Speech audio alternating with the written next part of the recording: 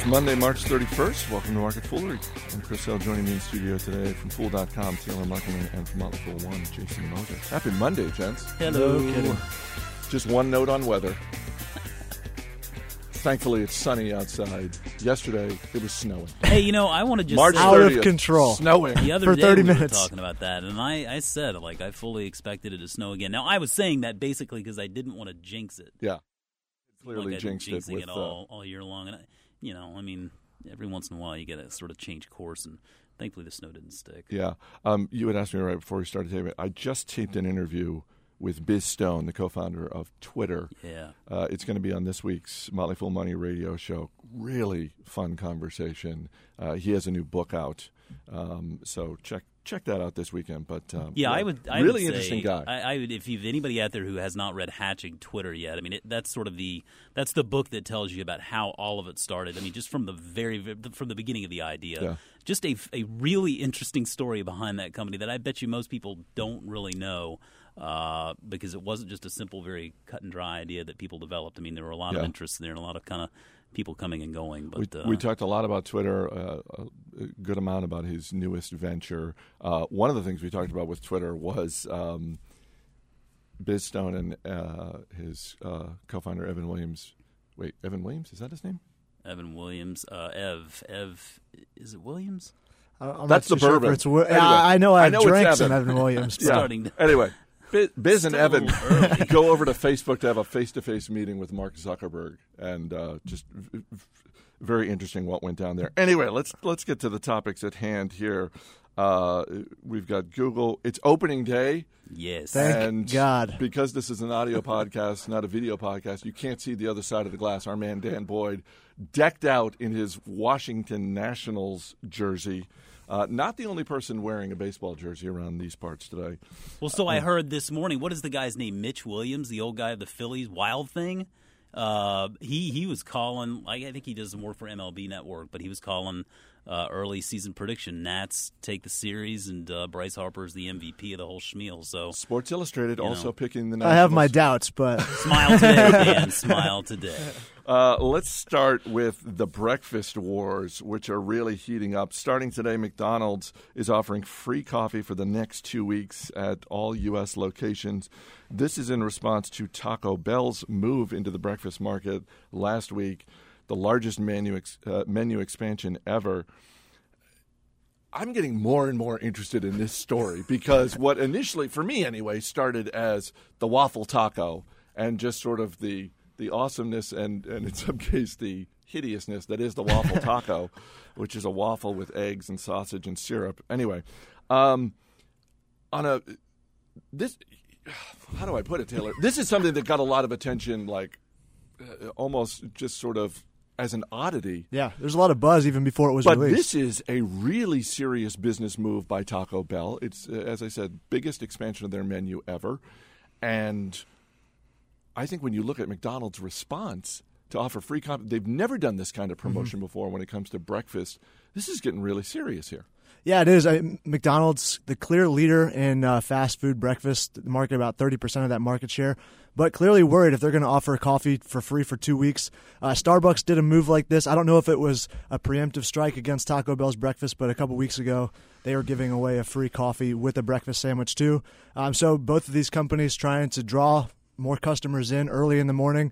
McDonald's building out that McCafe lineup, not just normal coffee, but also the sugary mixed drinks like Starbucks offers. And I see those two companies moving in different directions. Starbucks trying to offer more breakfast food. Now Starbucks trying to offer more breakfast drinks. Clearly, it's a strong market that both of these companies want a piece of, and Taco Bell completely moving away from its traditional fourth meal, going for the first meal. And Jason, just to put some numbers around this, when you look at fast food breakfast, this is about a $50 billion industry, so it makes perfect sense that Taco Bell would go into it. Also, this is the one area of the fast food industry that is growing. Lunch and dinner are not really growing. Breakfast growing 5-6% over the last year or so. Yeah, well, everybody loves a deal, right? And so when someone's giving away something, people tend to flock to it. But I think there's it seems like we're all a little bit busier, and probably lunch and dinner. There probably isn't the growth there that breakfast may offer because people are finding that extra 5 minutes or something out of their day on the way to work or whatever to stop and grab something. So you see everyone from McDonald's and Taco Bell to even Starbucks really trying to sort of double down on that market. And, it's interesting to see this all play out because, I think on the one hand you have something like the McDonald's versus Yum Brands Taco Bell thing. And, McDonald's is about 3 times the size. So they can afford to make these little bets like giving some coffee away. A lot of people are going to go there and take advantage of it. And it's going to kind of be an ebb and flow, I imagine, between those two concepts. I don't know that, they're going to be taking away much of the market that might be dishing off to a Starbucks or something like that for breakfast. But the interesting thing is I think that because you have something like Starbucks making more inroads to this breakfast market as well, I think that actually stands to take some people away from McDonald's or Yum, because if it's affordable enough and it's easy enough and fast enough, well, that's sort of a little bit of a trade up there that I think the perception, with customers out there, it could be pretty powerful when you're getting something. I think it's safe to say, at least from everything I've had with McDonald's and Starbucks breakfasts, I choose Starbucks 10 times out of 10. But I also readily acknowledge that many people prefer the McDonald's or Taco Bell breakfasts anyways. But whether it's, Starbucks pulls all sorts of levers like the treat receipt and stuff like that to stoke traffic. So McDonald's, offering free coffee, that's going to be something that stokes traffic, certainly keeps people coming back for more. But at the end of the day, you're right. This breakfast market is a huge, huge opportunity for a lot of these companies who are already established anyway. Those operating expenses are going to be paid regardless, and so if this can sort of bump up that incremental revenue over the course of a year, then they're all going to chase after And it. Taylor, some of these items have some pretty decent profit margins. Coffee, that's oatmeal, these are really profitable items.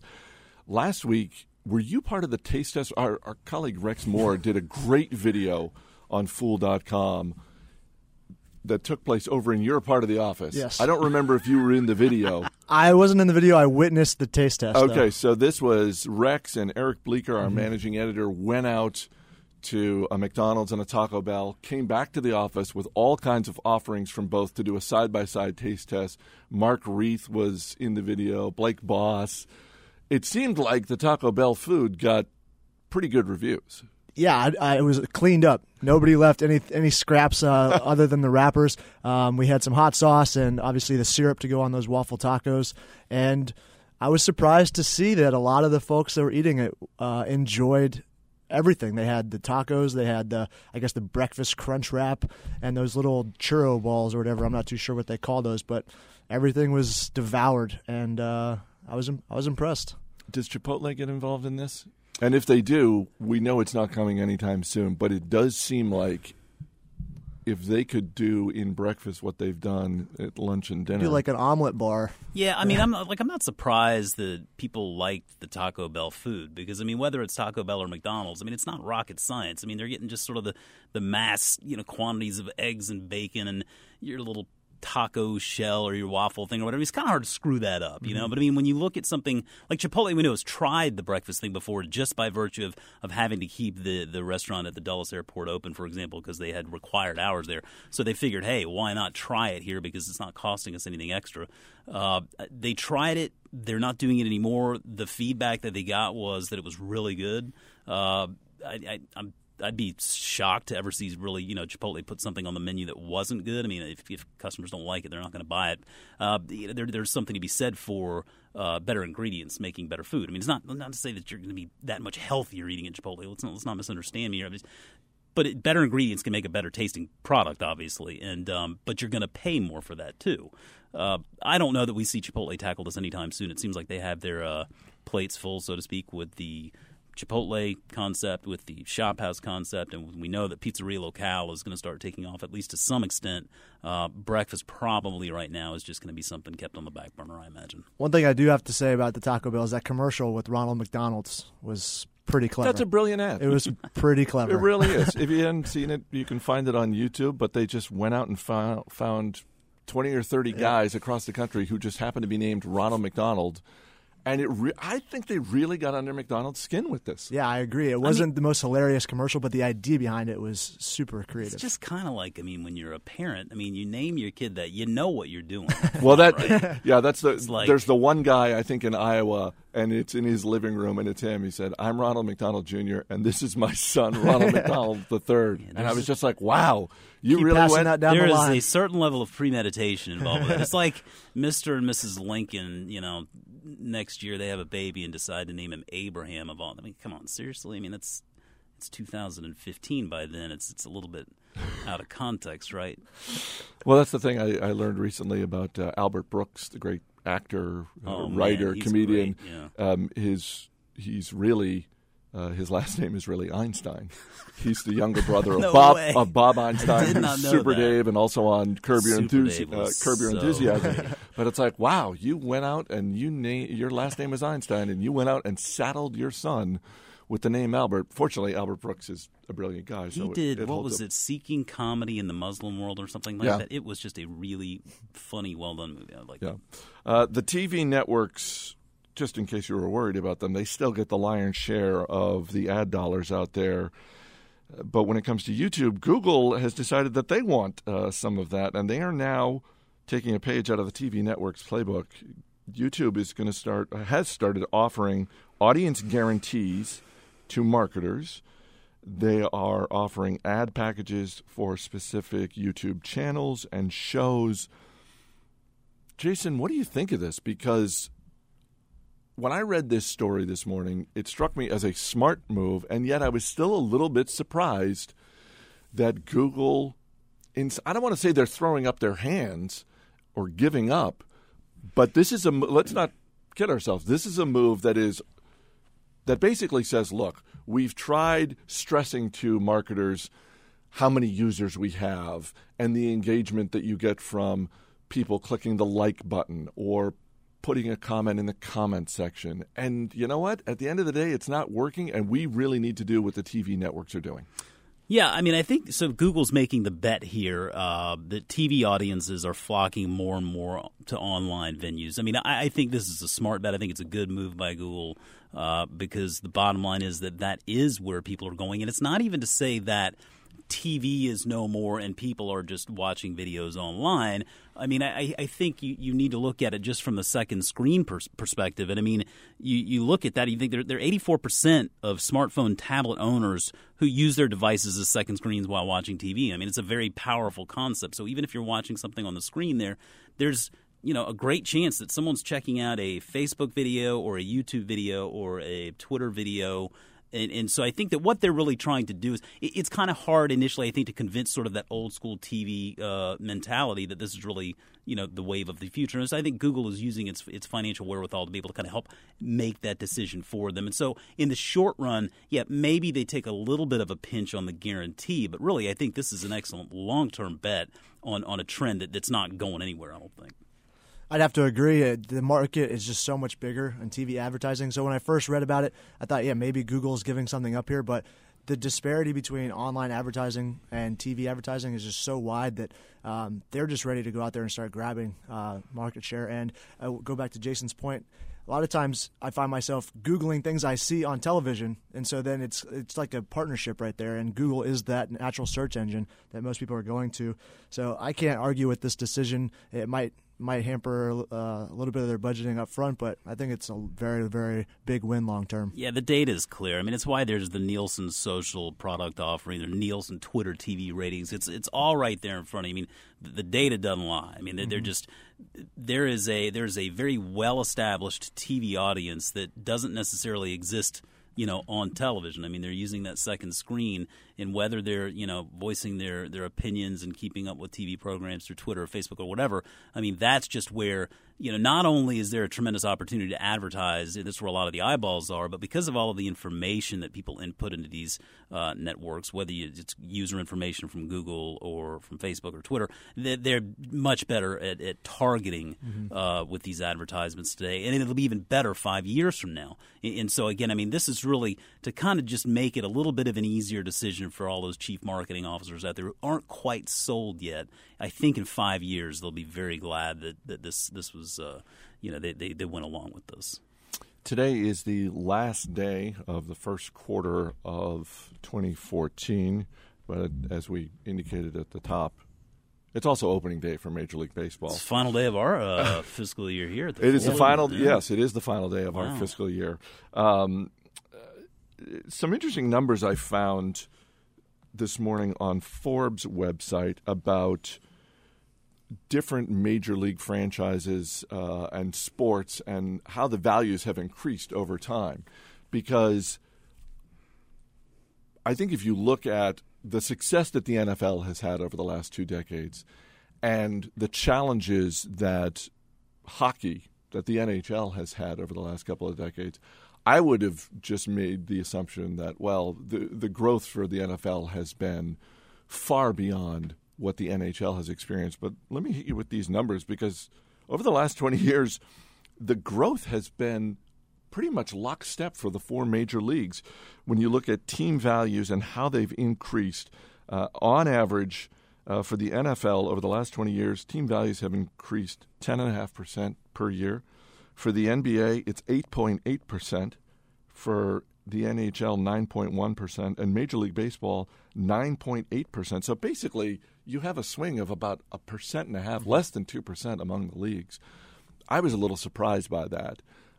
I am curious, though. I know who you're a Red Sox fan, Jason. Yes, I am. You are. As a Carolina guy, where are your allegiances these days? Born and raised a St. Louis Cardinals fan. Since the very first day I emerged out of the womb, I was in a Cardinals uniform. Thanks for that image. Yeah, no problem. And hey, I mentioned Dan Boyd is wearing the Nationals jersey. Matt Trogdon is walking around in a Cardinals jersey. Yeah, there's a few Cardinals fans Yeah, we had a around lot here. of Cardinals Red Sox smack talk. Yeah. last year. We did. We did. Rex Moore, Cardinals guy. Cardinals guy. I got to give a shout out to a former Fool on the West Coast now, a guy by the name of Bob Babala, who was the editor-in-chief at Fool.com for many years. Bob went the full Monty on opening day, and by that I mean he would show up to work in a full Red Sox uniform, Nice. from the cap to the cleats. He'd walk around with his bat. Step it up, Dan. From a business standpoint, if you could own a major league team in any of the 4 sports, and I'm not giving you your choice of team, because the Yankees are the team that's worth the most money in all the 4 major professional sports in the United States, $2.5 billion. The only other $2 billion franchise is the Dallas Cowboys. But I'm just saying, keeping in mind that last 20 years, the growth has been about the same. Which sport are you picking out of baseball, hockey, basketball, football? What are you going with? If it's all about the money, it's tough to say, but I'm going to have to pick baseball, just being a fan of the league, and I didn't know it kept pace with the other 4 sports as It's well. pretty surprising, yeah, right? But, I mean, America's pastime. I enjoy watching it. The season's a lot longer, and being a fan of the Cardinals, it's a perennial favorite, so it's easy to watch.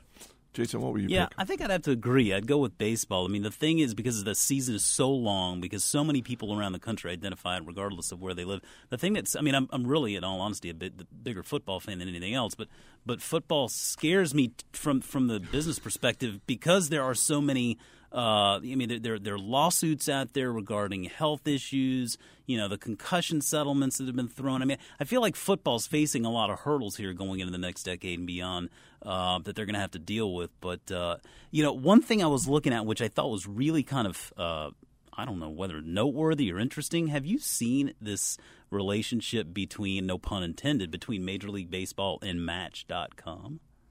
No. So, like dating Match.com, the website? online dating website. So they've come to this sort of agreement, this sort of cooperation here, where they're going to Match.com is going to launch 29 fan pages for all of the MLB baseball teams, and essentially they are just trying to isolate. They're trying to take one of the steps out of that sort of filtering process, I guess, by saying, well, hey, here are a bunch of Minnesota Twins fans, here are a bunch of Boston Red Sox fans. So you guys have one thing in common right there. So discuss, And so I mean, I just thought it was kind of interesting to see that they're trying to, tug at the heartstrings of the sports fans by pairing up fans of like teams with each other. So now you don't even have to go to the sports bar that sponsors your team. Exactly. You can just sign up for Match.com. Exactly. I don't want to put words in his mouth, but I could see that being a little bit of a deal breaker for Dan Boyd. swinging single Dan Boyd. It's distinctly possible. Who's you go in there eligible bachelor, but if he meets a young woman and finds out right out of the gate that she's a Mets fan,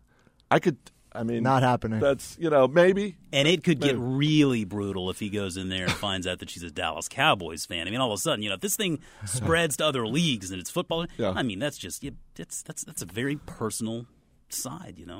Like you guys. I'm a football fan. I'm a basketball fan. I think owning a baseball team would be so much fun, and I base that in part on minor league baseball. Yeah. And the promotions that they have. And as you said, Taylor, it's such a long season. You could just have so much fun with all these different promotions. By the way, is there a better value in live sports than minor league baseball? No. If promotions every day. Well, promotions and just, you get a ticket to a single A or a double A baseball game for under $10. Mm-hmm. It's just a blast. That reminds me, we were talking about books, but John Feinstein's new book, Where Nobody Knows Your Name, is that. It's like life through the minor leagues. I mean, he's just a great writer. I bet you that'd be a terrific book. It also sounds like it'd be a little depressing, though. It could be. it could make you kind of at the end of the book, you're like, I'm kind of glad I'm doing what I'm doing.